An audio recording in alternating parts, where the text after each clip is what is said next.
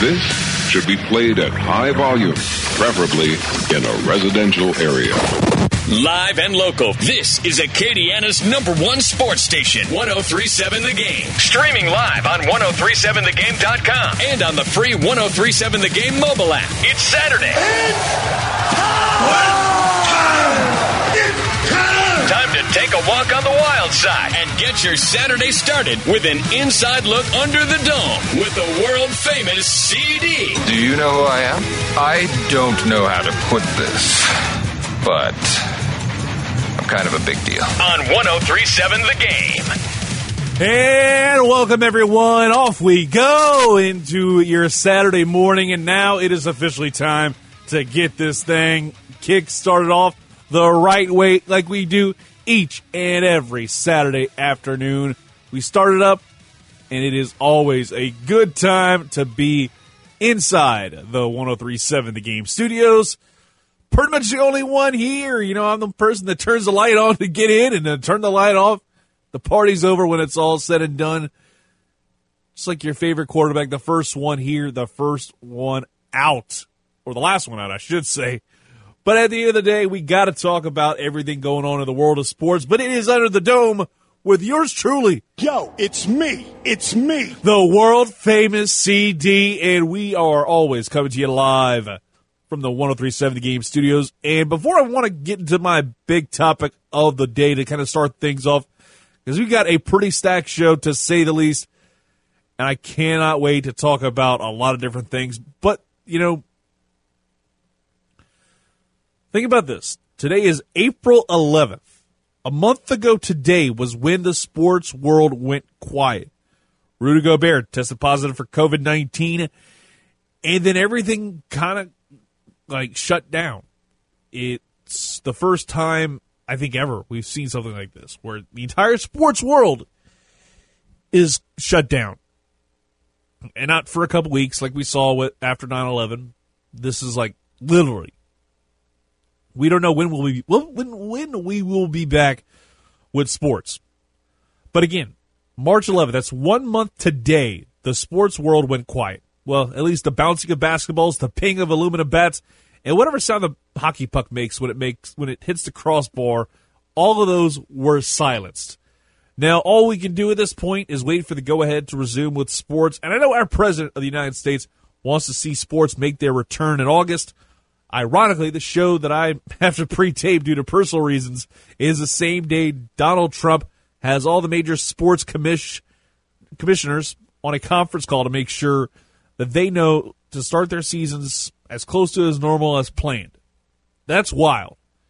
The NCAA wasn't on the call because of obvious reasons. I'm sure one of our guests, when I give you the lowdown later on who's on the program, he'll give us the lowdown about the possibilities of college football starting, well, relatively speaking, on time.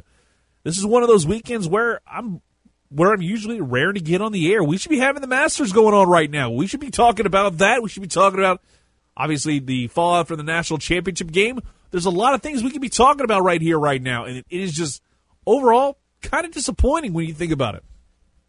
Because we're sitting here right now not talking about the Masters. We're not talking about baseball and the Astros and the bad blood the 29 other franchises have for the H. The XFL should be getting ready for the postseason, and now they're gone. I'll talk about that in hour number 2 a little bit more in depth. But RIP to the XFL. I'm just glad, and this is something I talked about yesterday, was the fact that I have it on good authority. Talk with our good buddy Alan Mike. We've had him on the program in the past to talk about a lot of different things involving the XFL. But he did tell me one thing in particular, and that is the fact that this was not said during the conference call. Yeah! Fire! And that's exactly what happened, and I'm glad that wasn't the case. And we see now that your boy the XFL is no mas, and it's overall disappointing right here, right now to kind of talk about it. But I'm going to save that for later. Because while the rest of the sports world is absolutely quiet, the NFL makes our job easier each and every week with something big and something new. be it a free agency move, the NFL draft going virtual reality. It's just virtual. It's not virtual reality, at least as far as I know. Or an all-decade team list drops. And that's kind of where I want to start things off on this program about the all-decade team that dropped on, I believe it was Monday. Because that's really what everybody's been talking about. Everyone's seen this, and I'd say a lot of them have been seething at the fact that Drew Brees was snubbed for one of the 2 QB spots on the list of the best players from the 2010s. There were 4 current or former Saints on that list, 2 former LSU Tigers, Tyrann Mathieu and Patrick Peterson. But again, it was number 9's exclusion that left us wondering why. And there's a lot of reasons when you just look up and down that list of why Drew Brees did not get added to the list, why Drew Brees was not on that list, that was not tabbed as the guy to be alongside Tom Brady in this all-decade list. And I've actually pulled up the numbers, I've done the math, I've figured things out, and I'm going to give you a tale of the tape and give you an idea of why exactly we're talking about Aaron Rodgers over Drew Brees in the all-decade team. And I think you'll understand why I'm bringing this up. We start off with Aaron Rodgers. He had 38,145 yards over the last decade, 3,187 completions, 4,925 attempts. So basically 64% completion percentage, 305 touchdowns to 63 interceptions. You look at Drew Brees, 46,770 yards passing, a 69.5 completion percentage. That's pretty nice. And he also had 312 touchdowns, but he had a lot more interceptions, 127 to be exact. So you look up and down, Drew Brees controls this in 3 out of 4 categories. So right now, in the words of Scott Steiner, the numbers don't lie. And Drew Brees has Aaron Rodgers beat in a lot of the counting statistics and stuff that we look at when it comes to making our selections for MVP in the NFL. But there's a couple other numbers I want to get to. Obviously, they're tied. 1 Super Bowl ring apiece. But now we look at the Pro Bowl and All-Pro numbers. 9 Pro Bowl appearances for Drew Brees.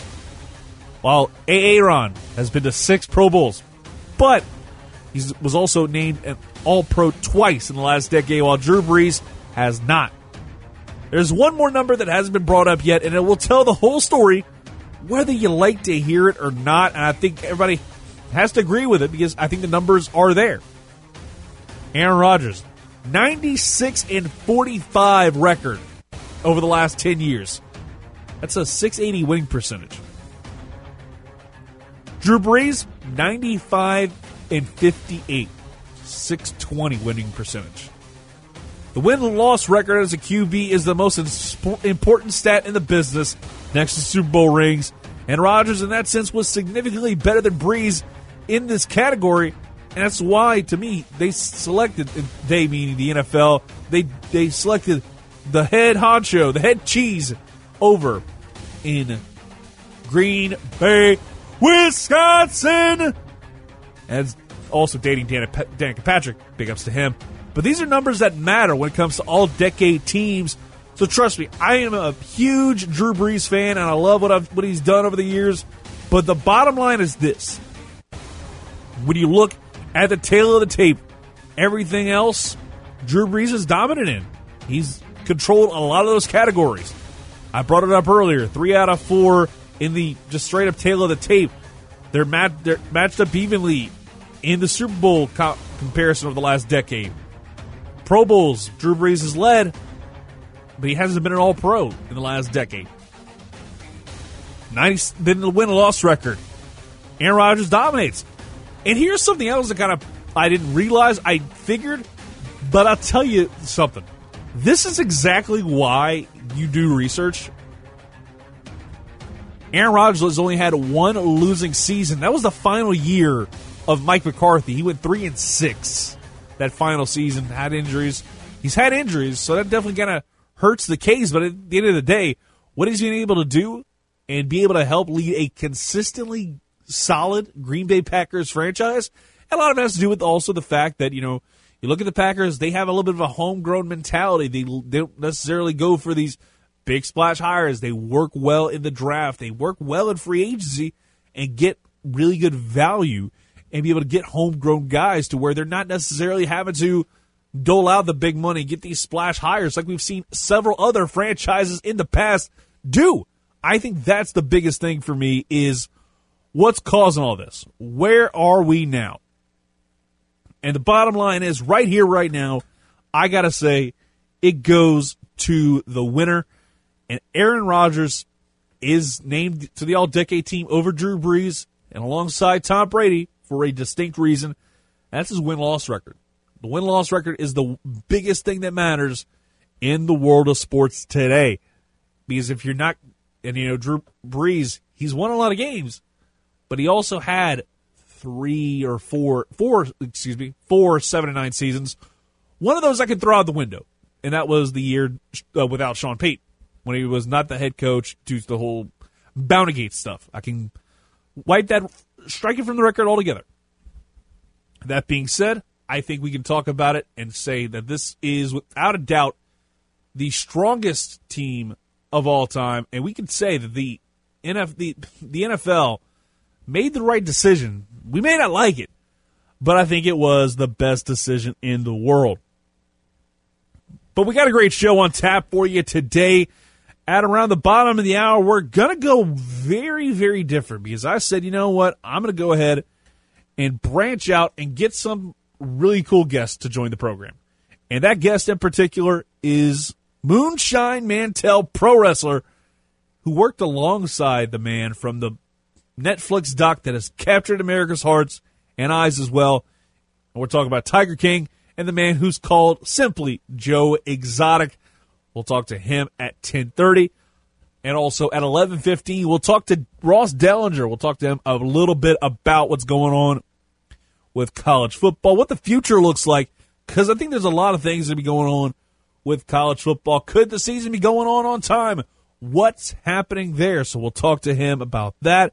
At 11:30, Chris Gordy joins the show because, honestly, Bill O'Brien has done more than enough to make us want to know what's causing all this and what we can talk about with him. Well, we're going to do that at 11:30, and I'm looking forward to also talk a little bit of Astros as well.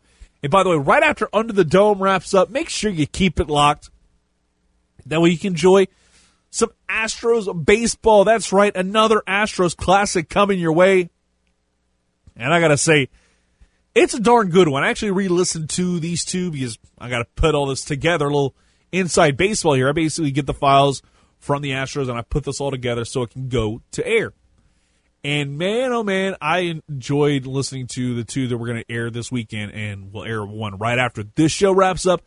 And that is a really good game between the Astros and the Rangers. Josh Reddick had a whale of a ball game. We'll play that one for you this afternoon right after we're done here on Under the Dome. And then we'll also air a special 1 o'clock Astros Classic for the Baltimore Orioles game last year when Yordan Alvarez really broke out, 3 home runs, the AL Rookie of the Year. Definitely deserved it. I was well ahead of that train. Right, I think it was that game that kind of turned me around and made me realize how damn good that kid is. It was a 22-2 game, and I just was looking at the box score because sometimes we get the files a little weird, but I absolutely love the fact that I was just re-listening to parts of that game. I was like, oh my God, I forgot how good that season was, especially once Yordan Alvarez took over. It was such a key cog in that offense and that lineup. It is really, really good. But we're going to go ahead and take a quick timeout. We'll come back, and we'll continue the conversation about Drew Brees. And, I'm going to keep the convo going about him, but in a different perspective when it comes to his future. Once he hangs up the cleats, I'll talk about it in the 2-minute drill, but I'll break it down a little bit more and give you my thoughts. You're listening to Under the Dome with CD on Acadiana Sports Station, 103.7 The Game and 103.7thegame.com. The game hotline open, 337-706-0111. If you want to get in on the action, hurry up. Again, I've got Ryan Mantell, Moonshine Mantell, join the program at 10:30. So make sure you get in while I can fit you in. Back after this.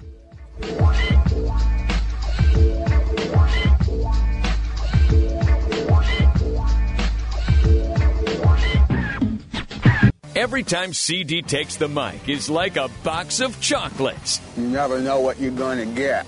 Now let's get back to Under the Dome with CD on Acadiana Sports Station 103.7 The Game.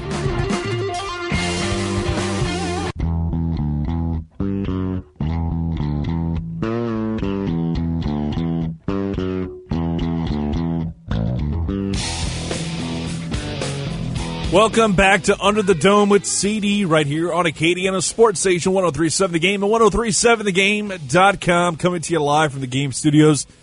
The hotline open right now, 337-706-0111. If you want to talk about anything and everything, it is wide open. Up until a little after 10:30, we'll have Moonshine Mantell, pro wrestler, coming on the program towards the bottom of the hour. In fact, we're getting close to that. But I want to talk about Drew Brees and his post-football career in terms of his playing days. And his playing days are kind of coming to an end. Drew Brees are making solid bank when you think about it, not only on the field, but off the field with a lot of his partnerships. Walk-Ons, Jimmy John's, Surge Entertainment. The list goes on. And obviously, once this whole thing is over, I might finally go to Surge Entertainment. It's really a cool place from what I've heard. But he's also getting ready to flex his color commentary muscles. There was a lot of rumor and innuendo surrounding it, and, well, here's where he's going. He's not going to the four-letter network to be alongside a guy like Joe Tessitore or whoever they were going to put in that play-by-play spot. He's going over to NBC.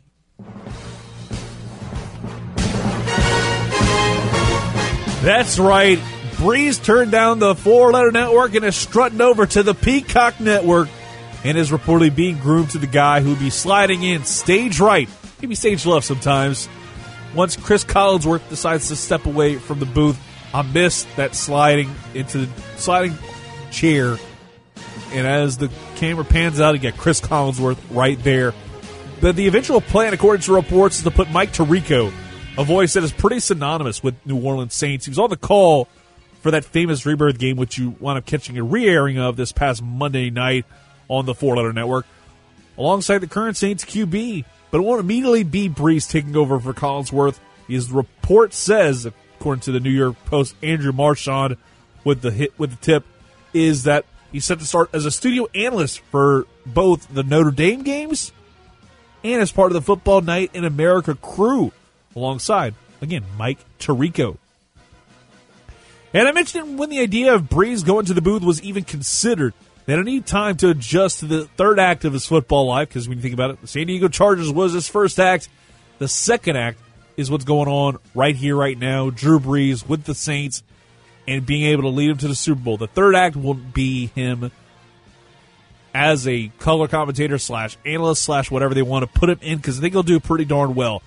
And it feels like the right move to put him in the studio to start, because for me, it's going to make things like more seamless for him. You'll have time to kind of determine like what direction he wants to take and figure out how to be a really good broadcaster. And having somebody like Mike Tirico coaching him up, like a Sean Payton, that could be a really great relationship. And it's going to be pretty damn interesting to see what's going to happen with Sunday Night Football and Monday Night Football going forward. Where does the four-letter network go? Rumor and innuendo is Steve Levy being the front runner.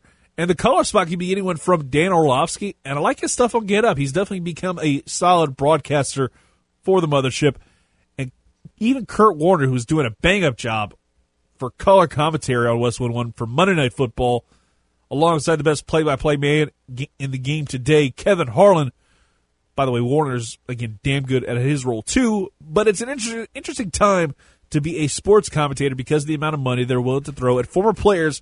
And honestly, it feels like the right idea because it's worked in the past. You look all around. John Madden, one of the most notable color guys in the history of the business, just celebrated a birthday recently. I mean, the dude had a video game named after him. There's a reason why he's been put over so much. Former coach, former player.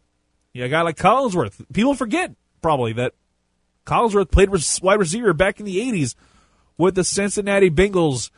You've got a lot of different players who have done well at varying degrees. Obviously, Booker McFarland, notwithstanding with him drawing wieners on national television. That's a thing that happened. But I like the idea They're throwing money at it, and because guess what? They've got the money. They're going to be making tons of money because of these TV deals with the NFL. The NFL is the biggest money-making giant the Peacock Network has. Because guess what they do? Each and every year, 17 games. Next year it'll be 18. That might come into those negotiations. Add another game to the list for NBC. That means potentially Breeze and Tarico could be the number 2 team, the B team, on Thursday nights. Until, obviously, Al Michaels and Chris Collinsworth do ride off into the sunset. I think this is going to be a really good combination because of the fact Tarico will be coaching up Breeze and helping him learn along the way about how to be a great color guy and be a great guy who can handle the color commentary role. I think he'll do well. I think he'll be able to handle himself. He'll be a lot more, I'd say, it'll take him a while to be critical. Me and Ben have talked about that many a time, is the fact that I think that's going to be something that's going to take him a little bit of time to do, and that is to be critical of players and be critical of coaches, especially when it comes to the Saints games. I think that'll be something that he'll have to figure out a little bit down the road. Because that is just a thing that's just going to take some time. And, you know, before we take a timeout, I wanted to bring this up as well. Tom Brady, my God, he is branding. He is a brand machine because we know he tried filing a trademark for Tom Terrific recently. And I'm like, okay, that's interesting what you're going to do with that. So go ahead and have fun with that. And then he winds up kind of dropping in with Tampa. Yes, you heard me right, Tampa. And I don't understand why, but Tampa Bay is what he is trying to get trademarked. And he was saying that, why doesn't Drew Brees do it? Drew Brees has got so much damn money from a lot of these different partnerships. It's like he doesn't necessarily need to do that. He hasn't got like blank you money, but he's got pretty damn good money, and he's able to like get by and be able to handle everything. It's like, and again, Tom Brady doesn't really need to be like a brand, a marketing genius, because of the fact that he is very much just himself. He's very much like in his own zone, and he has a lot of fun doing it, and he's got a wife that makes more money than he's made in his NFL career. Like, that's the crazy part of it all. That is the wild part of it all. But we're going to go ahead and take a quick timeout, and when we come back, we're going to flip it over. We're going to do something very different. I usually try and keep it sports-related, but I think everybody's been talking about this show, and that is Tiger King. I've heard Tiger King this, Tiger King that, Carol Baskins this, Joe Exotic that, and I actually managed to find somebody that has actually spent time alongside Joe Exotic, and that is pro wrestler. Yes, pro wrestler Moonshine Mantell. We'll talk to him about his career, how he got into it all, and how COVID-19 is affecting his livelihood in the sport of professional wrestling, because independent wrestling is largely kind of in a holding pattern. It's not like the WWE and AEW. They're able to tape shows weeks out in advance. Independent wrestling, a little bit of a different monster. Now you don't have that. How are they getting by? But more importantly, we'll talk about Joe Exotic. What was it like wrestling in a zoo? Yes, you heard me right. Inside a zoo. And a whole lot more. You're listening to Under the Dome with CD on Acadiana Sports Station 103.7 The Game and 103.7thegame.com.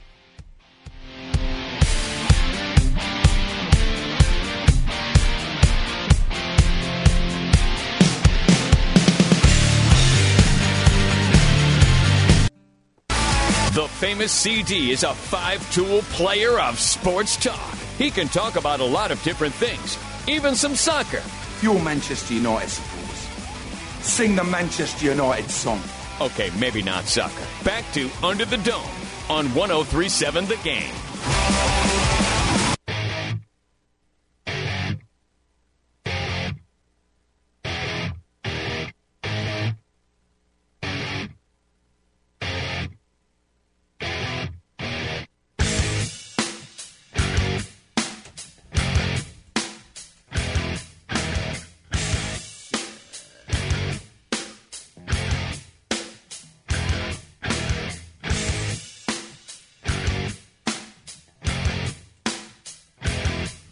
Was getting a little nervous there just as I was about to come back on the program. Welcome back to Under the Dome with CD, by the way.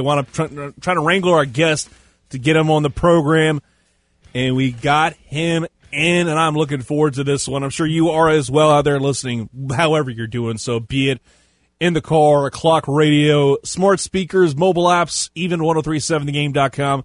Make sure you listen to us on the stay, or if you have to go turn on your radio and listen to 1037 The Game. Right now, we got on the Game hotline. He is an 8-year veteran in pro wrestling. He's in the independent wrestling circuit, primarily in the Texas area, and it's been a good bit of time in Texoma Pro Wrestling. You might be wondering what that is. Well, it's a promotion that held events at the infamous GW Zoo, and if you've watched Tiger King, and I think a lot of you out there in the area have watched it, because after all, you're staying at home, you're watching Netflix, you probably binge watch this along with the rest of America, and we're talking about Joe Exotic, and we're talking about it right now with Moonshine Mantell. How's it going? Pretty good, guys. How's it going? It is going pretty darn well. And first things first, how did you get started in the wild world of professional wrestling? I mean, just like anyone else usually gets started, you have to go to school and get trained for it. But I was finishing off my last semester in college at Texas State University in San Marcos, and wanted to be a wrestler since the time I was 10 years old. And I kind of told myself if I went through school and got some sort of backup plan, I still wanted to pursue it, then I was going to go for it. And obviously the reason why we're having you on right now is because of the fact that definitely the name Joe Exotic and his pro wrestling career, which many people probably didn't know about, wasn't really talked about that much in the doc. But what was your first encounter with Joe Exotic like? I mean, in all honesty, like the people who you meet in wrestling, I mean, they're the most. You meet some of the brightest and like craziest characters in professional wrestling. So, in all honesty, when I first met Joe, you know, and he looks the way he does, he talks the way he does, he acts the way he does. Like, I thought it was just another night of professional wrestling. I didn't really think anything of it. He kind of just fit right in perfectly. I mean, the name Joe Exotic alone just sounds like the perfect pro wrestling name. Yeah, no, absolutely. I thought, honestly, in all honesty, I thought, you know, okay, it's just another night for pro wrestling and then just another person who I'm meeting. Exactly, and he even did color commentator for Texoma Wrestling back when it was called NWA Texoma, and I'm sure you probably wound up watching some of that tape years back, but on a scale from Bobby Heenan to Byron Saxton, where did he land in terms of his color commentary role? I mean, Joe didn't really know anything about wrestling. Like, that wasn't his background or anything like that. He was just a showman. So I guess for the crowd that for that particular promotion, he did okay. He kind of fit in or whatever. But all in all, like, Joe had no business, you know, calling professional wrestling. But I'm talking right now with Moonshine Mantell, pro wrestler out of Texas. And definitely got to know Joe Exotic, the man that has definitely kind of, I'd say, captured America's eyelids. Because at the end of the day, you know, you think about it, everything that's going on in the world, Tiger King has been a big respite for a lot of different people, and they've been binge watching it like crazy. But I brought up him holding cards at the GW Zoo, the infamous GW Zoo, and I know I wound up reading an article that was on Vice that you were a part of, and they had it at the parking lot, but correct me if I'm wrong, they had a show in front of freaking tigers, right? I mean, yeah, basically you're out there and, you know, here's the wrestling ring is basically set up in between all these cages that hold, you know, either tigers, bears, wolves, you know, whatever you can think of, but mostly tigers. That is just wild to think about when you think about just the fact you're wrestling. I mean, you got to think about the fact that you've probably wrestled a lot of different places. I know about 20 minutes down the road from right here, I used to see wrestling shows over in a rooster pit where they used to have rooster fights back in the day. But was it like the weirdest place you've ever, or a promotion that you've worked with, had a match inside that kind of environment?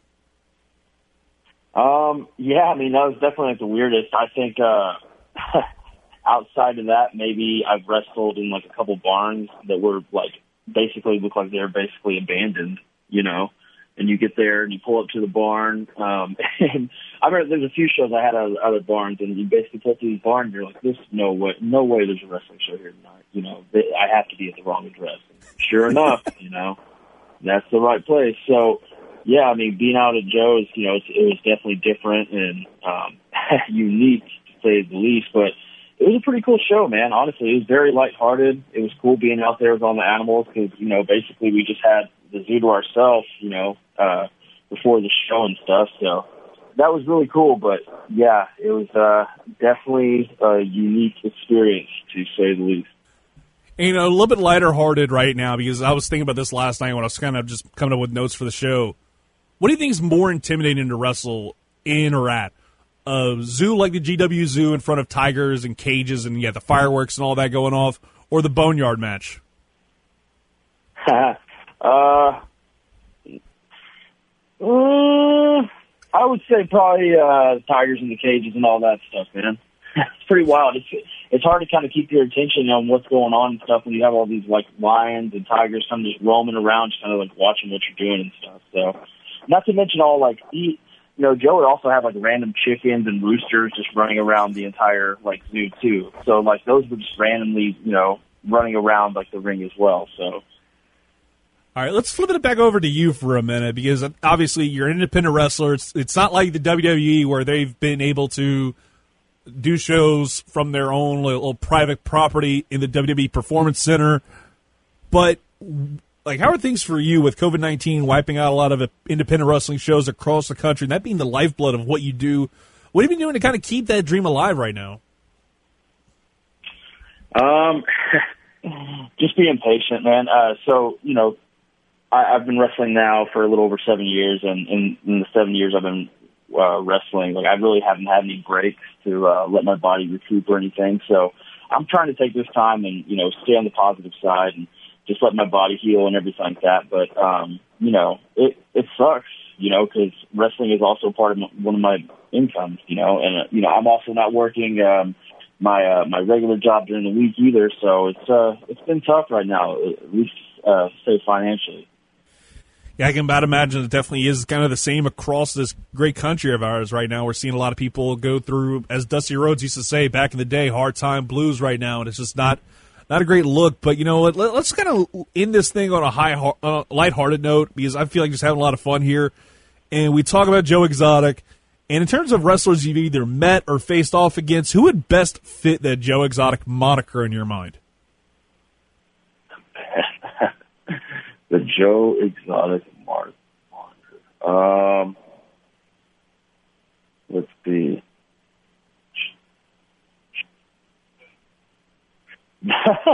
Okay. There's a guy who I knew out of Colorado. I don't think he was a manager, but his name was the Polish Prince. And this dude was like, you know, when he decided he wanted to get into wrestling, he was like in his 40s. You know, his life was all like crumbling all around him and everything like that. Just a straight out character. Dude kind of just like threw all his life savings into a bunch of different schemes that other wrestlers were, you know, bringing before him and everything like that. But, yeah, the Polish Prince, he would walk around. He had like a big beer gut. You know, he used to tell people he was like jacked and stuff, and he would be serious about it. You know, he'd be like, I'm bigger than you. And, you know, he'd kind of push his weight around. He had a big beer belly. You know, he was probably about like 5'7", wore a little top hat, had like a, you know, ungroomed beard and that kind of stuff. And he would show up to shows. And I met him through some people I knew, or some people I know through the Colorado circuits and stuff. And when I was up in Kansas City, like he came through a couple times and passed out on our couch and, you know, tried to get on the shows and stuff. But yeah, man, that was the Polish Prince is probably like the closest thing I could think to a Joe Exotic character. For me, I gotta say it's probably current NWA TV champion Outlandish Zicky Dice. That's exactly what I feel like matches the Joe Exotic gimmick. If he wasn't called Zicky Dice, I feel like Joe Exotic would work that extremely well. Saw him in a match last year at like an old independent show, and that I just was like blown away. This dude is exactly Joe Exotic. Yeah. I mean, and they kind of look similar too. They look like they'd be related. All right, and you know, a couple more fun things to kind of talk about is obviously this actually blew my mind. You can't make this stuff up, even if we tried. Donald Trump was asked earlier this week by a pool reporter if Joe Exotic should be pardoned. Should he really be pardoned? I feel like that was a weird question to be asking during a press conference. That had a lot more important stuff than Tiger King getting pardoned. Yeah, no kidding. I don't know. I mean, so Joe was always cool to me, always, top notch, treated me with respect and everything like that. But, we can't, you can't get past the fact that, he did a lot of bad things, And so I don't know. Maybe out of the entire documentary, he's probably the one who's the lesser of evil out of all of them. But, I mean, what does that say, really?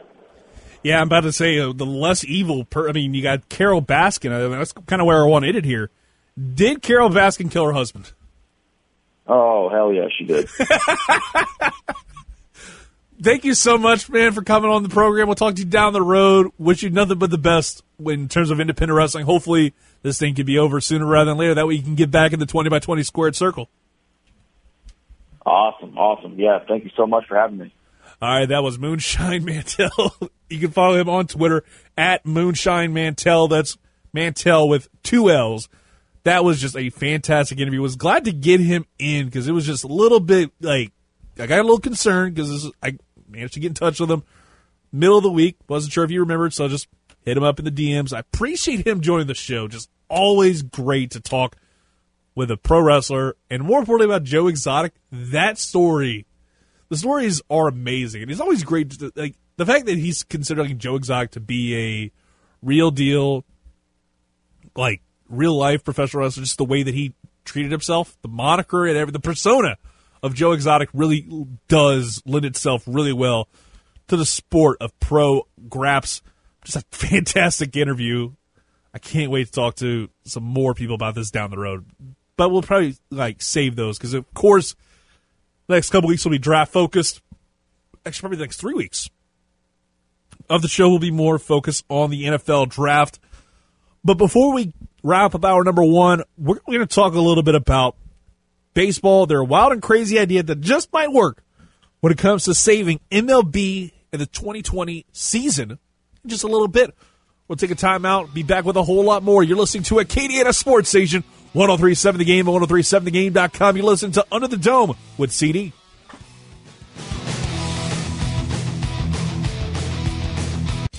From the preps, I give it a 10. A 10. To the pros. Kick ass on one. Ready. And everywhere in between. Let's get back under the dome with the world-famous CD on Acadiana Sports Station, 103.7 The Game.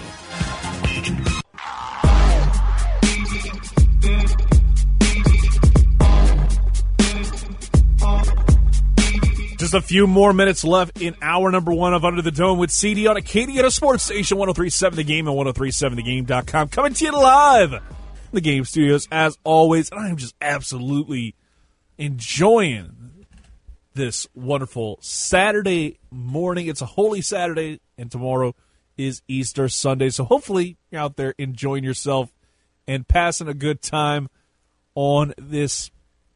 It's a pretty nice Saturday afternoon. And tomorrow, the weather is supposed to be just muy pop on. So hopefully you're able to kind of enjoy this, and more importantly, stay the heck at home. I know yesterday a lot of people were probably out there doing some crawfish boils, but make sure you try and keep the social distancing to the maximum extent and don't have these huge gatherings, because honestly, we want to kind of see this thing go down and go down in a positive manner, because I think that's definitely what everybody wants. We want to be able to have football back. We want to have football in our lives. That's basically what we're doing right now. I think that should be the motto everybody here in the Acadiana area, and probably the entire state, should have. We're staying at home so we can have college football in the fall. That's what our goal is. That's what the end game is. I know there's a chance you can have another flare-up, but honestly, I think we need to be able to kind of set ourselves up to the point where everything is set up, where we can be ready to go right then and there, and we can have a lot of great conversations about college football rather than talk about what might have been. Because I think we're getting tired of the whole what might have been the isolation. I know we're getting tired of the isolation stuff. Just make sure you stay the heck at home unless you absolutely have to get out like I do, because I'm here doing a show. I've got to be live, and I can't necessarily, because here's the thing. Inside baseball here.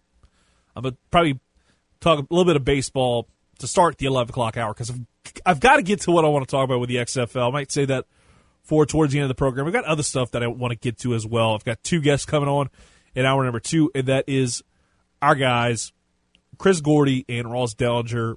Delly's going to join at 11:15, 11:30. We'll talk with Chris Gordy. But that's what you should be doing. Staying the hell at home. I think we're seeing the numbers show that maybe we're starting to plateau in terms of like hospitalizations and deaths. We're starting to see the good stuff. This is actually coming from former UL alum David Begnaud in terms of New York State. The COVID-19 pandemic hitting hard over there in New York is that total hospitalizations have seemed to plateaued. Even the ICU admissions, they're down. What's interesting is intubations, when they put a tube in, those are at a negative number. So that's a huge, it's a small victory, but it's a really good victory. So hopefully you're able to kind of continue to stay at home and mitigate this thing as much as possible. And you know what? I got enough time to get into into MLB's master plan for the 2020 season, and I'm going to be real quick with this. The MLB is working on something big for the future when it comes to having a 2020 season. That's splitting time between Arizona and Florida. For a quick frame of reference, they'll split up into 2 leagues, Grapefruit League and Cactus League. And according to a report from Bob Nightingale of USA Today, the Astros will return to Florida and be in the same division as the Washington Nationals, St. Louis Cardinals, and the Miami Marlins. So in a sense, the Astros could be back in the NL and, more importantly, renew an old rivalry with the Cardinals. And at least this division can be more entertaining than the AL West would be if the AL West was happening. Because obviously the AL West is a joke outside of the Astros. They could dominate that division in the AL. Now, the only flaw in this plan is the fact that the state of Florida has been a hotbed for COVID-19, much like New Orleans and a lot of other big cities. New York City is probably one of the worst ones that's been hit. New York State's been hit pretty darn hard. And how many more of these kind of things are going to have? You got to be able to keep these people pretty much on lockdown. They're going to be quarantined or sequestered away from their families for months at a time. A lot of these people, young kids. A few Astros got young kids. Justin Verlander, I think maybe a 1-year-old. And he'd be leaving his wife for 6-7 months. God only knows how long this is going to last. There's a lot of questions that need to be answered, and it's going to be interesting to see what the MLB is going to come up with in a shortened season, settle this up, get people ready. Because honestly, you got to try and finish up spring training. You got to try and get a few spring training games in to make sure your guys are ready to go. Justin Verlander, I bring him up. He's coming off an injury, so he's going to have to kind of really step his game up. But that's a different conversation for a different day. Once we find out more information about it, we'll bring it to you. Because, hey, that's what we do here. We give you the latest and greatest news in the world of sports, and hopefully we have a lot of fun as well. And I think we did in hour number 1 with Ryan Mantell, Moonshine Mantell. A great conversation with him about the man called Joe Exotic, Tiger King, and a whole lot more. And yes, Carol Baskins did kill her husband with that tiger. So we'll wrap up the hour like that. We'll be back with you in just a few. Hour number 2. I'm going to talk a little XFL. We hardly knew ye. And then we'll have Ross Dellinger, 11:15, 11:30, Chris Gordy. We'll talk about Bill O'Brien, how much of an idiot he is. Next.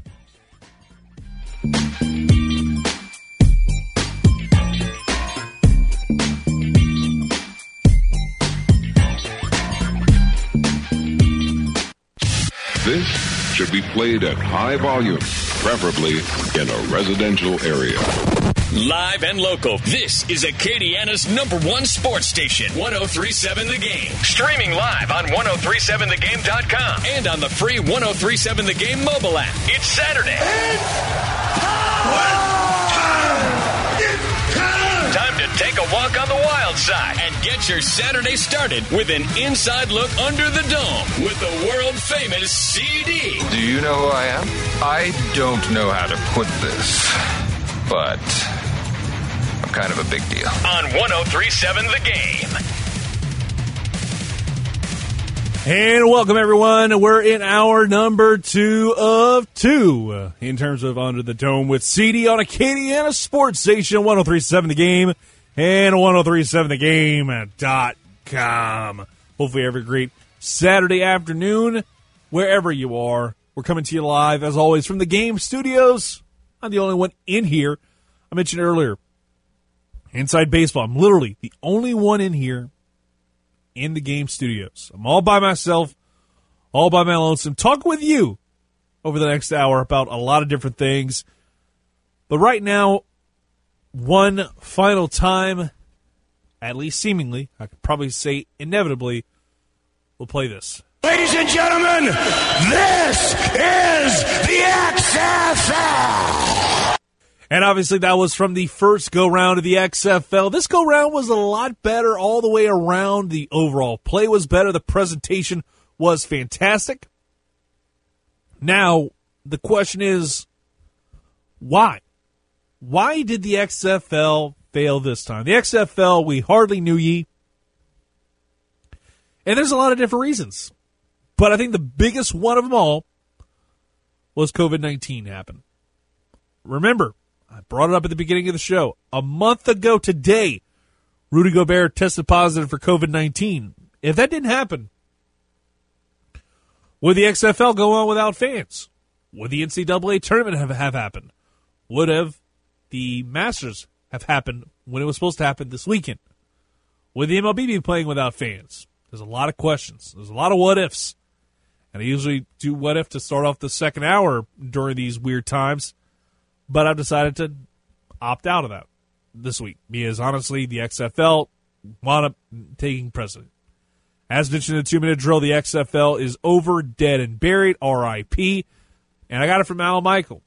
They had a press conference, they had a teleconference call, and they fired everybody. No one was left, even the higher-ranking executives. Except Oliver Luck was probably fired for all we know. We'll probably wind up figuring it out down the road. But bottom line is, the XFL is no more. And a lot of it just has to do with the fact that the XFL wasn't meant to be in this sense. What happened? I'll tell you what happened. The XFL was hit with something that they couldn't have seen coming 2 years ago when they created the XFL. And they spent 2 years developing the idea, investing $500,000 of Vincent Kennedy McMahon's own money. Now, I bring up his own money because I saw this thread yesterday. I'm going to try to pull it up in a couple of minutes, but it is very, very interesting just in terms of the conspiracy theory of the XFL and the real reason why they shut down. So I'm going to have fun with this. So I'm going to pull this up and try and find, the idea. Okay, so what do you think about it? The XFL is complicated, the way the whole situation is.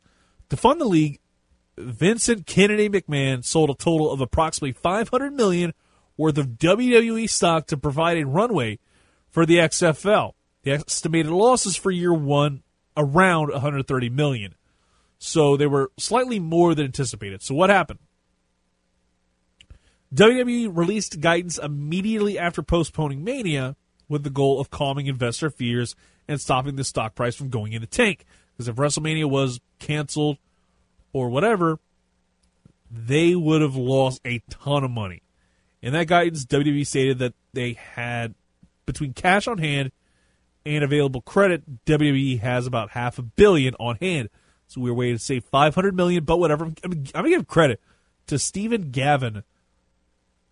He actually talked about this, a washed-up former MMA fighter, and wrote this theory. It's almost like a conspiracy theory, but again, it's $500 million, but they said $500 million. It's a weird way to say it, but okay. So why pull the plug? And he said he thinks the answer is fairly clear, but it's not good.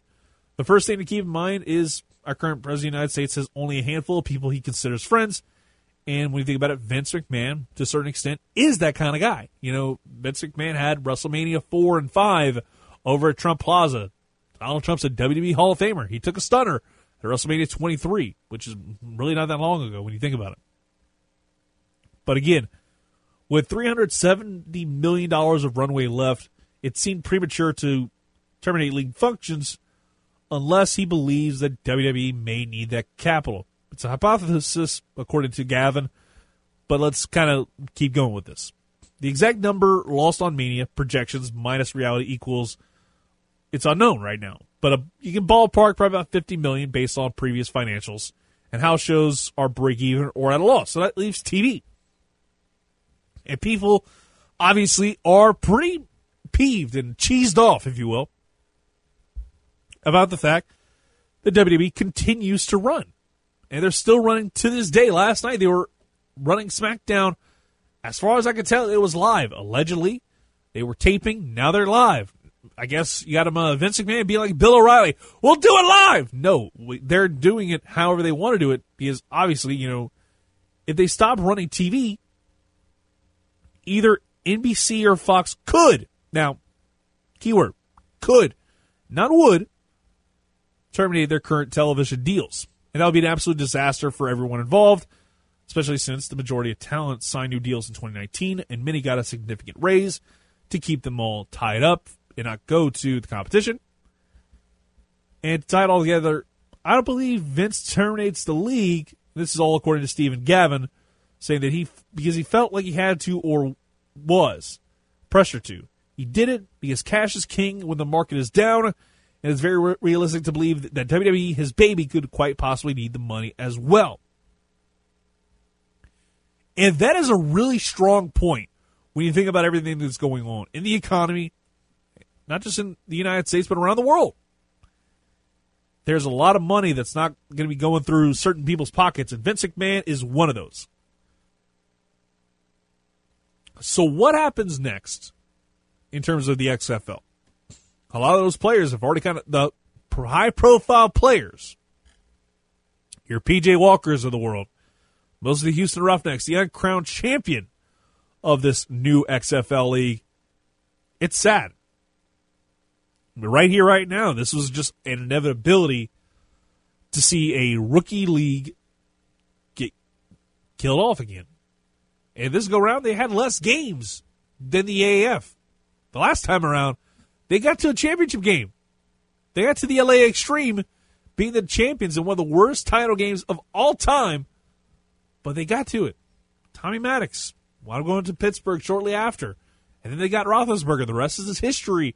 But even then, Tommy Maddox was pretty damn good as a Steeler from what I can remember. But it's really weird right here, right now, to talk about the XFL being dead in the water only after 5 weeks of football, 30 games, or excuse me, I think it was like 20 something because they have 4 games a week times 5, 20 games. My math is dumb. Or 25 games. Wait. Yeah, 20 games. My math is completely off right now. I've very little sleep, I guess. So what I'm trying to tell you folks is the fact that the NFL, the XFL, is done. I think this is the last attempt at spring football. As much as we love spring football, just the fact that we'd probably kill for any kind of new sport right about now that's not esports or whatever, I think this is the last hope. This was the Obi-Wan Kenobi of all spring football talk. It's over, it's done, and I'm willing to live with it. Could we see another league come back and try and do this again?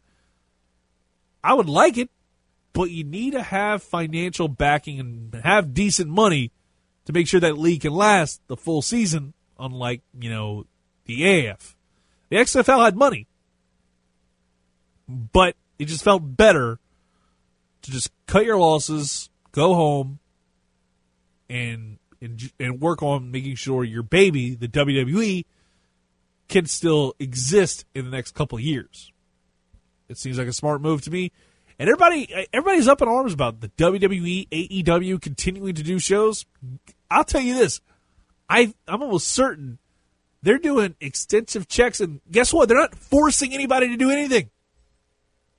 They are not forcing anybody to do anything.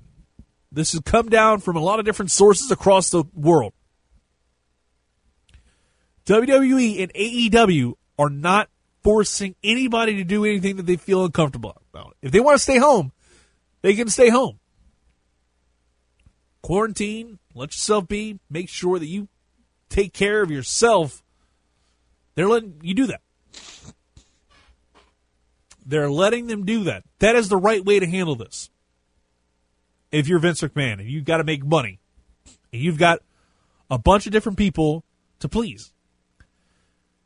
Vincent Kennedy McMahon is a big people pleaser, and at the end of the day, he's a germaphobe. I've read several stories, so he doesn't like people sneezing. So, if you have COVID-19, there's no way in hell you're getting anywhere near the WWE locker room because they're sanitizing the ring every single show they do, every single taping they're doing right now. After every show, they're taping shows. After that, they sanitize everything. They make sure everything is perfect, making sure everything is okay and on the up and up. Again, they're on private property, and they're able to tape. It's not like other venues where they could be blocked because of the fact that they're using it for different reasons. Like, for instance, WrestleMania wasn't going to happen at Raymond James Stadium because they were using it for COVID-19 screening tests. They were like the Cajun Dome is being used for that right now during this time. It's the right way to go about it. Everything that's being handled is being handled the right way by everybody. Because I think this is just one of the inevitabilities of WWE doing business with a lot of different people, a lot of different masters, and they want content. Content's king. And guess what? If you can't deliver that content, that could be a breach of contract. You could be getting less money, and less money out of this deal with Fox is definitely going to hurt the pocketbook. And if the worst case scenario happens, that $1 billion contract that Fox signed with Vince McMahon, that goes poof, and it's gone, and Vince might be done. That's just the way I think about it. But we're going to go ahead and take a quick timeout and deviate from the XFL and WWE talk. We'll go to college football talk with our guy Ross Dellinger of Sports Illustrated. Almost said The Advocate. He used to work for them, but he's with Sports Illustrated now, so we'll talk to him about what's going on with college football, what he's going to hear from ADs, and a whole lot more. You're listening to Acadiana Sports Station 103.7 The Game.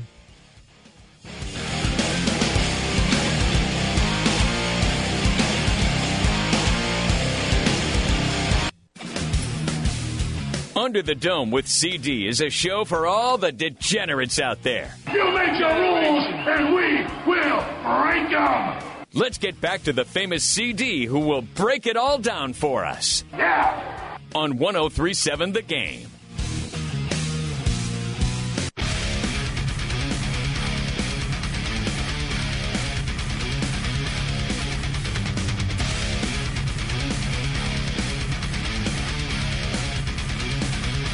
Welcome back to Under the Dome with CD on Acadiana Sports Station 103.7 The Game and 103.7thegame.com.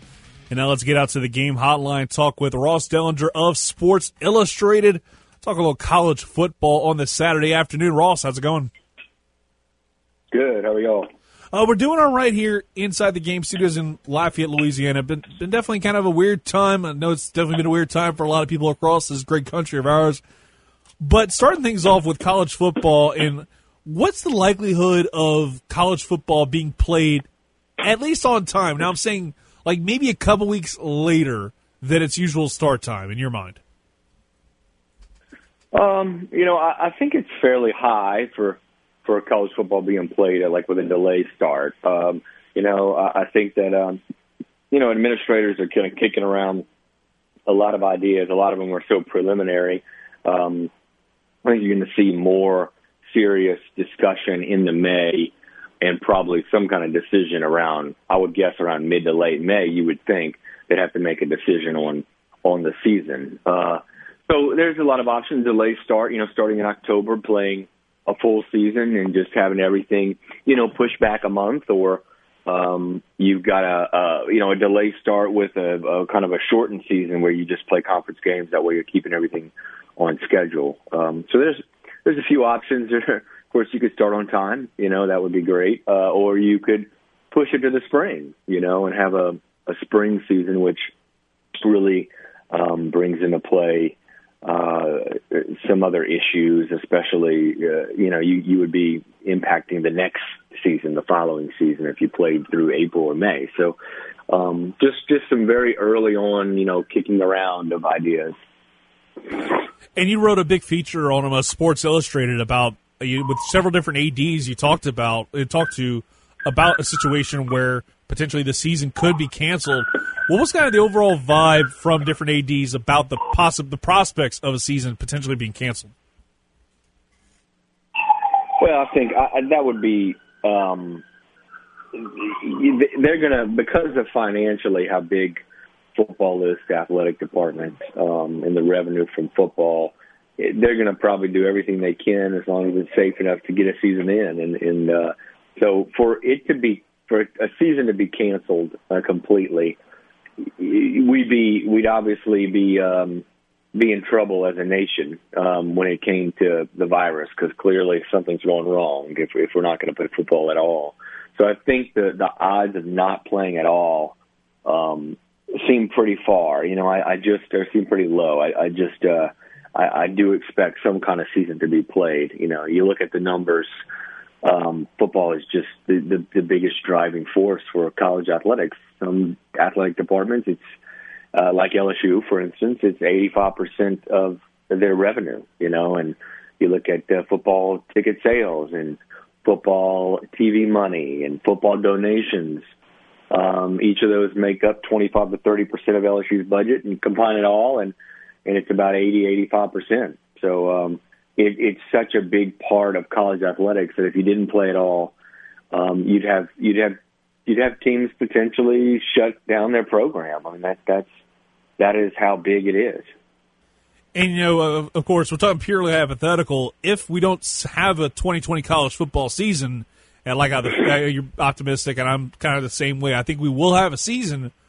But if it doesn't happen, how quickly could that just take down a lot of programs, not just for football, but just throughout all of college sports? Because you think about it, you brought it up perfectly. LSU football, 85% of the revenue. We look at programs like UL Monroe. UL Monroe's in a little bit of a struggle right now, even with football being the big king and being their big moneymaker. They're not making a whole lot of money. So it's like you just look at what ULM's situation right now. They could just have to shut down their entire athletics program. Oh yeah, for sure.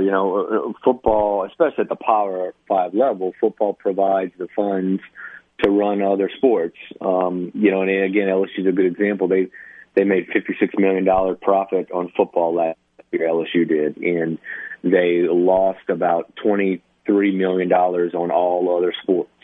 So it kind of balances things out. Now, ULM is a little different in just the group of five in general. These lower level schools are a little different because they're not necessarily relying on football profit. They don't make football profit, but they are relying on the schools, the state and school funds to help them and to balance their own budget. I mean, I don't have it in front of me, but the average group of five team, this is last year's numbers. The average group of five team made or got more than $20 million from their school and their state, and just state and school, institutional funding. And with the economic recession coming into play, you might be looking at a lot of states that pull higher education funding, a lot of schools where the enrollment might drop, and you might not get all those student fees. So while the Power 5 is makes this big profit, big number on football, and it helps run out all of the sports, the group of five really needs that state money and the institution money. And because of a potential economic recession, you know, you might not have all that money. So that very well could be an issue. Some of these places they just get so much money from the state. It's really incredible. Some of the numbers, as much as $35 million, you know, last year some schools got from the state. Exactly, and it's just wild to kind of even think about an idea of college football being canceled and just seeing how much could wind up change the landscape of college football, regardless if the season starts or not, could be like vastly different come 2021. Because you brought it up perfectly. Some of these Group of 5 schools may not be able to kind of like stay afloat in terms of just the academic side of it in general. It's going to be a very weird time for a lot of different programs, and that makes somebody actually brought this up online recently about the potential of like conference alignment being shifted and where expansion and maybe retraction even. What do you kind of think about that? Could there be some conference expansion amongst the Power 5 groups? Yeah, you know, certainly conference realignment, and, you know, even a couple of administrators brought up a type of super division to me. You know, the places with a lot of money that could potentially survive maybe a nuclear fall where you don't have football, you could see some different divisions. But in order to do all that, I think you'd have to basically lose the football season, and so you'd have to have programs shutting down. You'd have to have then programs and conferences merging. You know, in order for all that to happen, you probably have to not have a football season. And we're just trending in the direction of, I think, one is going to be played. It's just going to be a little different. You know, even if we do, you know, play one, it no matter what, it's going to be different. I mean, ADs are already expecting to lose 15 to 20% of their revenue, even if you played a normal football season. Just, you know, because of the economy, you're going to donations are going to probably dry up a little bit.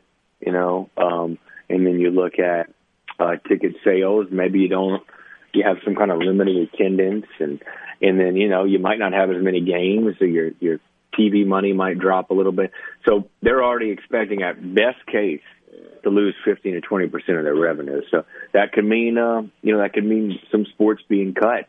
But in order to have, I think, a full realignment and all that stuff, you know, college football, if it's not played, then I think you have a better chance of all that happening. And one more before I let you go, Ross. It's about a potential expansion of the college football playoff. An anonymous survey was published from Stadium about the fact that an overwhelming majority of ADs across the country will be in favor of expanding the college football playoff. Do you think it's just fine the way it is, the college football playoff, and it shouldn't be expanded? You know, I think when they created the college football playoff, they were creating a system that was just doomed to fail just because you're leaving out one Power 5 champion. So, you know, you have a playoff of 4 and you have 5 power conferences, and I think it's doomed to fail when that happens. And I believe, from talking to people this year and really talking to people pretty much immediately when the playoff formed, you knew it was eventually going to be expanded to include all 5 Power 5 champions.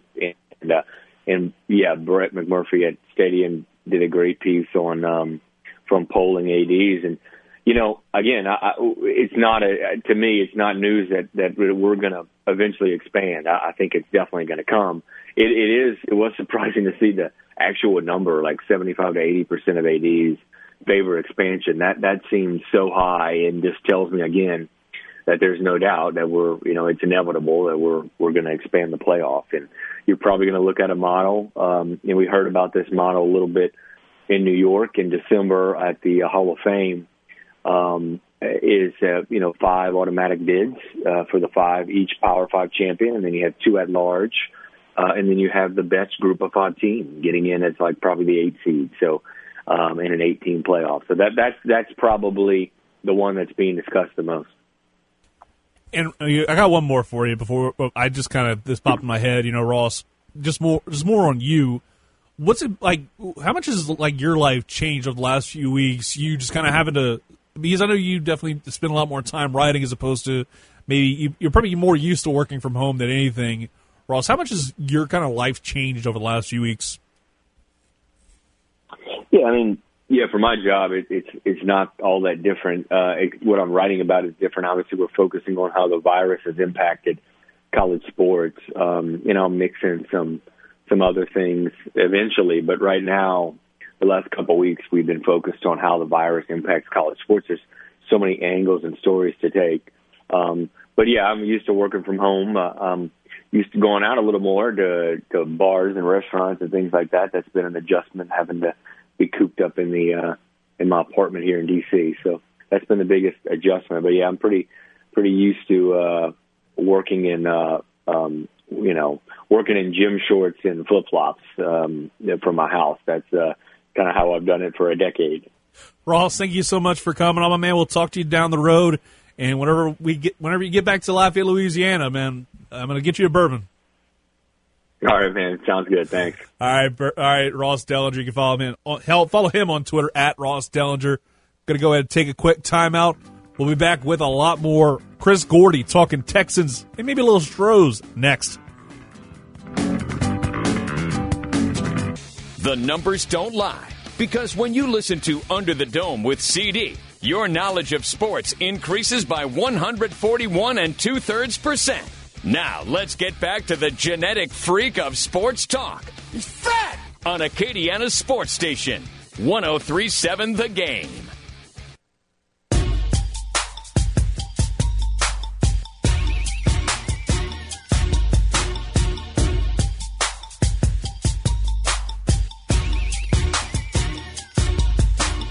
Welcome back to Under the Dome with CD on Acadiana Sports Station 103.7 The Game and 103.7thegame.com. Hope you're having a great Saturday afternoon live from the Game Studios as always.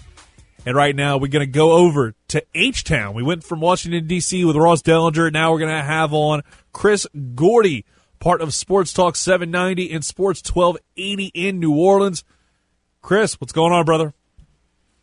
Hey, what's going on, man? Hope all is well in your world as we live in these strange, weird times. Hey, man. Bottom line is, I'm still on the air, so I'm doing pretty well, Chris. How have things been for you in this weird time over in a really heavily populated area like H-Town? Yeah, it's interesting. I mean, I work in radio just like you do, and we were told kind of early on that they wanted to keep us on the air as kind of almost a distraction. We have a news talk station that's obviously working around the clock with the real news, hardcore stuff, but we're staying on the air talking sports. And I got to give, for all the gruff that he's gotten the past few years, and obviously, look, as a Saints fan, I've had my issues with Roger Goodell. Kudos for him for standing firm and keeping the NFL free agency and all that going, because it's given us in the sports world something to talk about, and more so a distraction to all the real stuff going on in this world right now. So shout out to the NFL, because if they had shut down free agency several weeks ago, and you're talking no NBA, no MLB, nothing, I think we'd all have gone insane. So at least the NFL has been active, and the Houston Texans, the team I cover on a daily basis, they have been very active. They have been very active and also very weird. I think that's definitely the proper word here. Because right out of the gate, they trade DeAndre Hopkins for basically Monarchs and a washing machine, it felt like, when you just look at what they did with that big trade, the first domino to fall, trading Nuke Hopkins for David Johnson. What was Bill O'Brien thinking with that? We don't think he was thinking at all. I mean, I said at the time, and it is not hyperbole, it is the worst trade in Houston sports history. And might be the worst trade in NFL history. I mean, we could go back to, maybe the Herschel Walker trade. I mean, we can go back to all these big trades throughout the history of the NFL. None was as stupid as this trade. I mentioned, I've been, in my downtime, I fired up the Madden video game, and I couldn't believe when I looked at, went to the player ratings.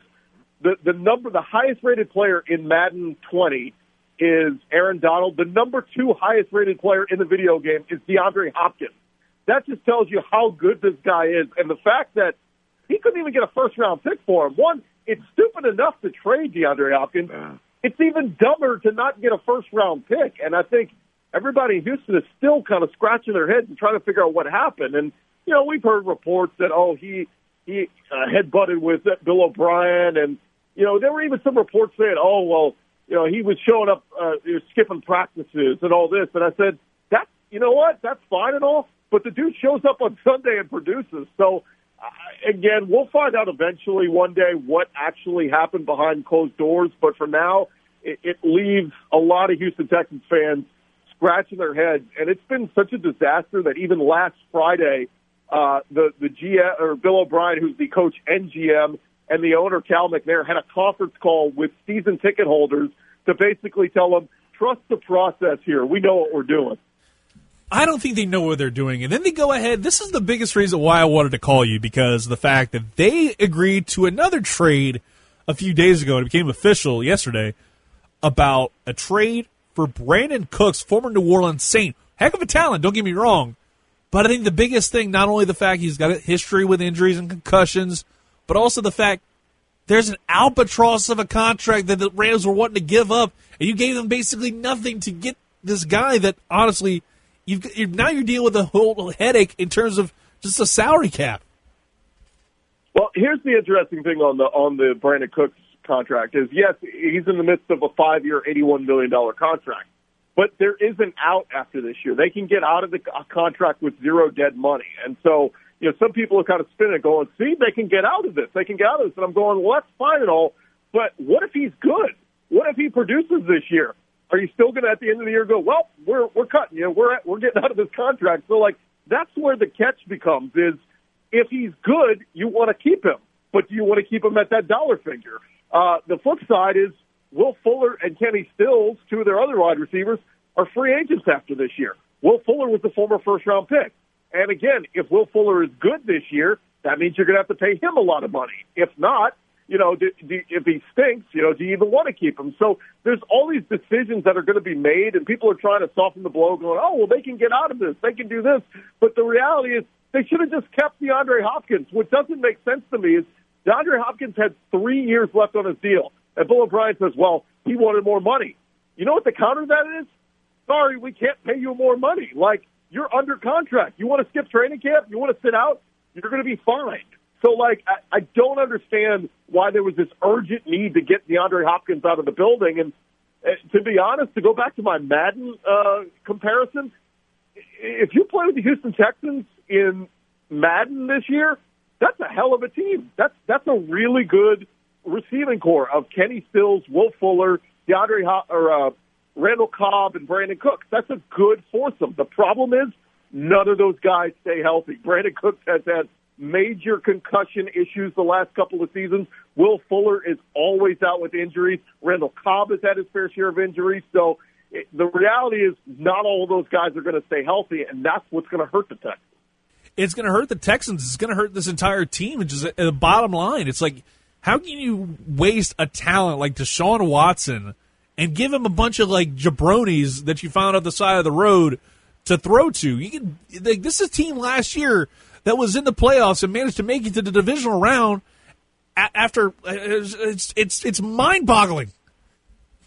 Well, and don't forget, they also took on the contract of David Johnson, which they're paying the entire contract. They couldn't even get Arizona to eat up part of that contract. By the way, there were rumblings that they were going to cut him because they couldn't find anybody to trade with him. Lo and behold, they get Bill O'Brien on the phone and says, hey, we'll give you DeAndre Hopkins for him. If David Johnson can get back to the form that he was 2-3 years ago, then he'll be great.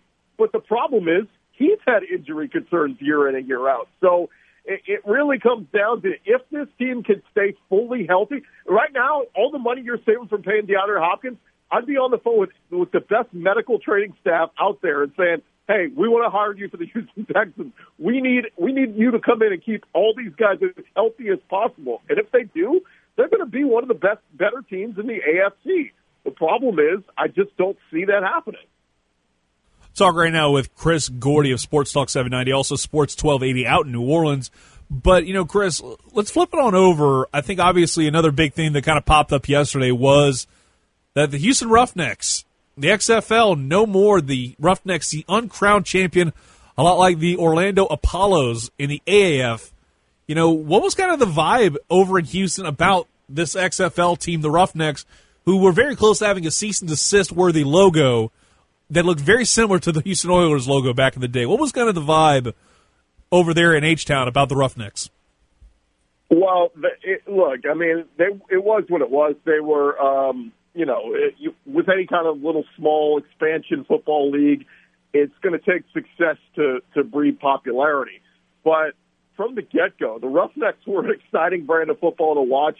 The quarterback, P.J. Walker, who had played his college ball at Temple, played a little NFL ball as a backup to Andrew Luck with the Colts, he was an electric playmaker, and he really made some throws that you looked at and went, man, those are some NFL-type throws. And so, now he's gotten his chance. He signed a free agent deal with the Carolina Panthers, and they ended up trading Kyle Allen out of there. He's going to have every chance in the world to earn that backup spot to Teddy Bridgewater in Carolina this year. So that'll be a fun thing to watch. But it was sad to hear yesterday that the league will not be coming back. I had a friend who bought season tickets, and she got an email 3 days ago that said, hey, we can either refund you for the rest of the season or you can apply that credit to next season. She said, all right, well, I'll apply that to next season. Well, they came back with an email yesterday and said, we're just going to go ahead and give you a refund because we're canceling the entire 2021 season and shutting everything down. So it sucks. I mean, the XFL was seeing some success. Vince McMahon, I thought,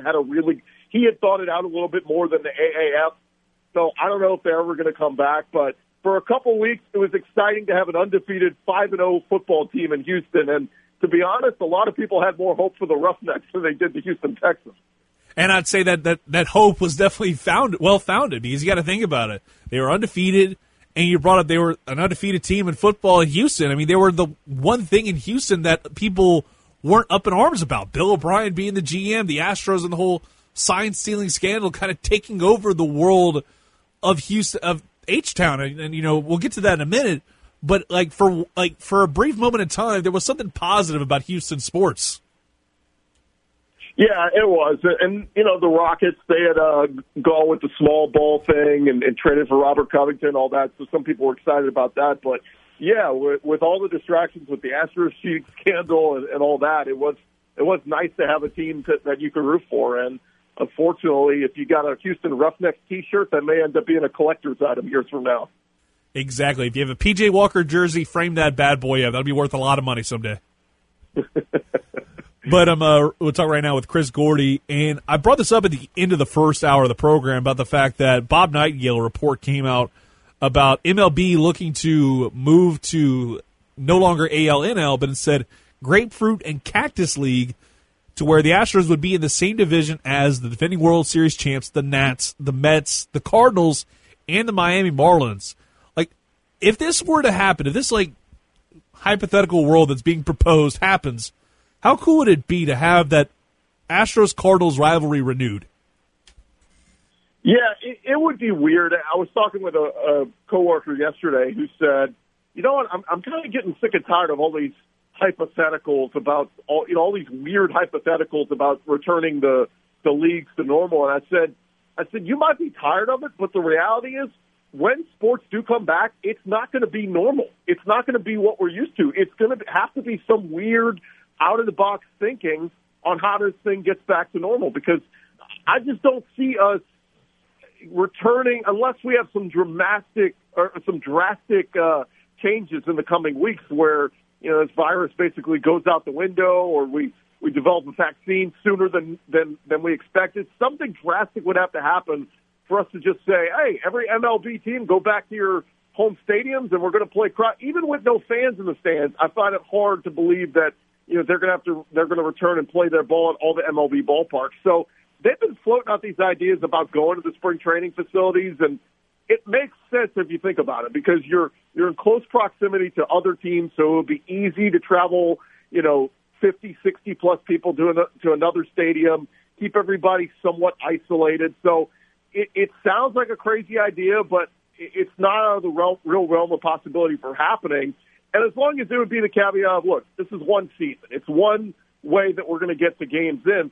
The only problem for the Astros is the teams that they want to pair him up against, the Nationals and some of these other teams, there's some really good pitching staffs in those teams. So if that is what ends up happening, it may mean bad news for the Astros this season. But look, whatever we got to do to have some form of sports. I keep looking on my sports betting account with all the money just sitting in there right now that I'm not able to bet on anything. And I'm thinking, can we just get some kind of baseball, some kind of sports back soon? Exactly. We're getting kind of tired of the reruns of all the classic games, and we're actually airing a classic Astros game right after we're done here on Under the Dome at straight up 12 o'clock. But, before I let you go, we're talking about the Astros. Do you think the teams that are going to be playing the Astros, once we do start the regular season off after probably a couple of weeks of spring training to get these, or summer training, I guess you would call it, to get these guys and their bodies in control, that way they can be ready to go once we get started being in May, June, July, whenever it is. Do you think the backlash from the players will still be as bad, or do you think that's going to be less, and now that they've kind of had to time to think about everything? Yeah, I mean, look, you're still going to hear it from some of the other players. The question is, will the fans still be, and look, if you have no fans in the stands, maybe that's the best thing that can happen for the Astros. I mean, the broadcasters and all that, they're still going to bring up the cheating scandal and all that. But you know what? If I'm an Astros fan, I almost welcome that talk right now. You know what? If we can get back to some bit of normalcy where people are complaining about the Astros cheating scandal and that's the focus of the discussion, then I almost embrace that, because that's better than what we have right now, where literally every day it's, turn on the talking heads on CNN or Fox News or whatever and get updates on a virus. I would embrace cheating scandal talk right now over what we currently have. Exactly. And Chris, thank you so much for coming on, my man. Best wishes to you and everybody else out there in H-Town as we get through these trying times. I'll talk to you down the road. All right. Thanks, man. I appreciate it. All right. That was our guy, Chris Gordy, Sports Talk 790. Also does a show on Sports 1280 New Orleans.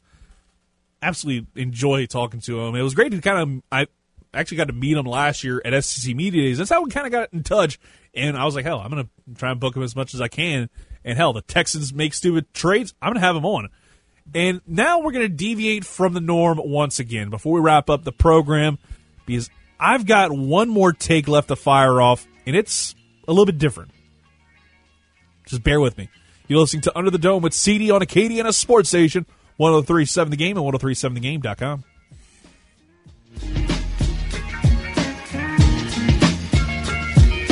Most sports radio shows go up to 10 on the amp, but Under the Dome with CD goes one higher.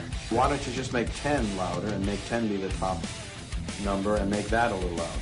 These go to 11. Now, back to the show that brings the heat on Acadiana Sports Station, 103.7 The Game.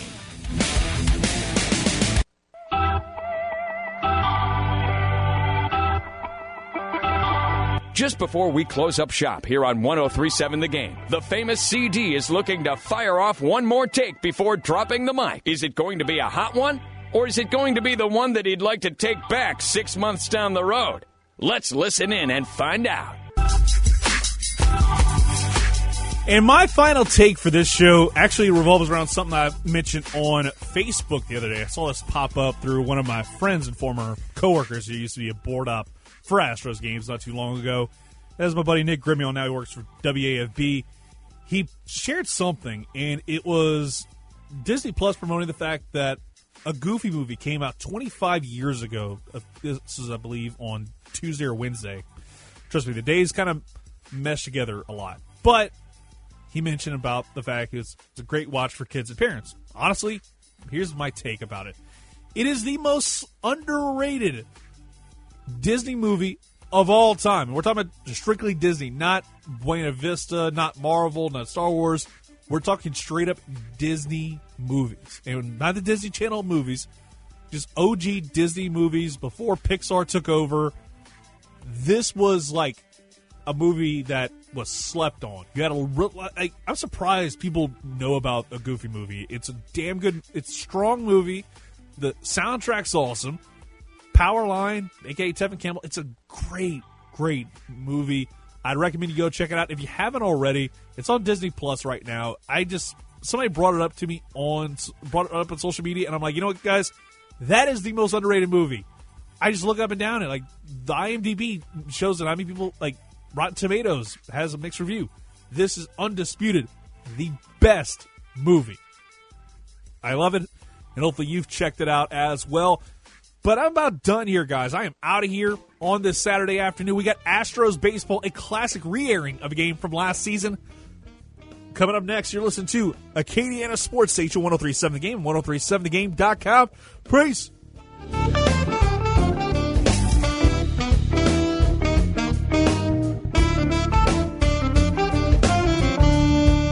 Hey, Clavis!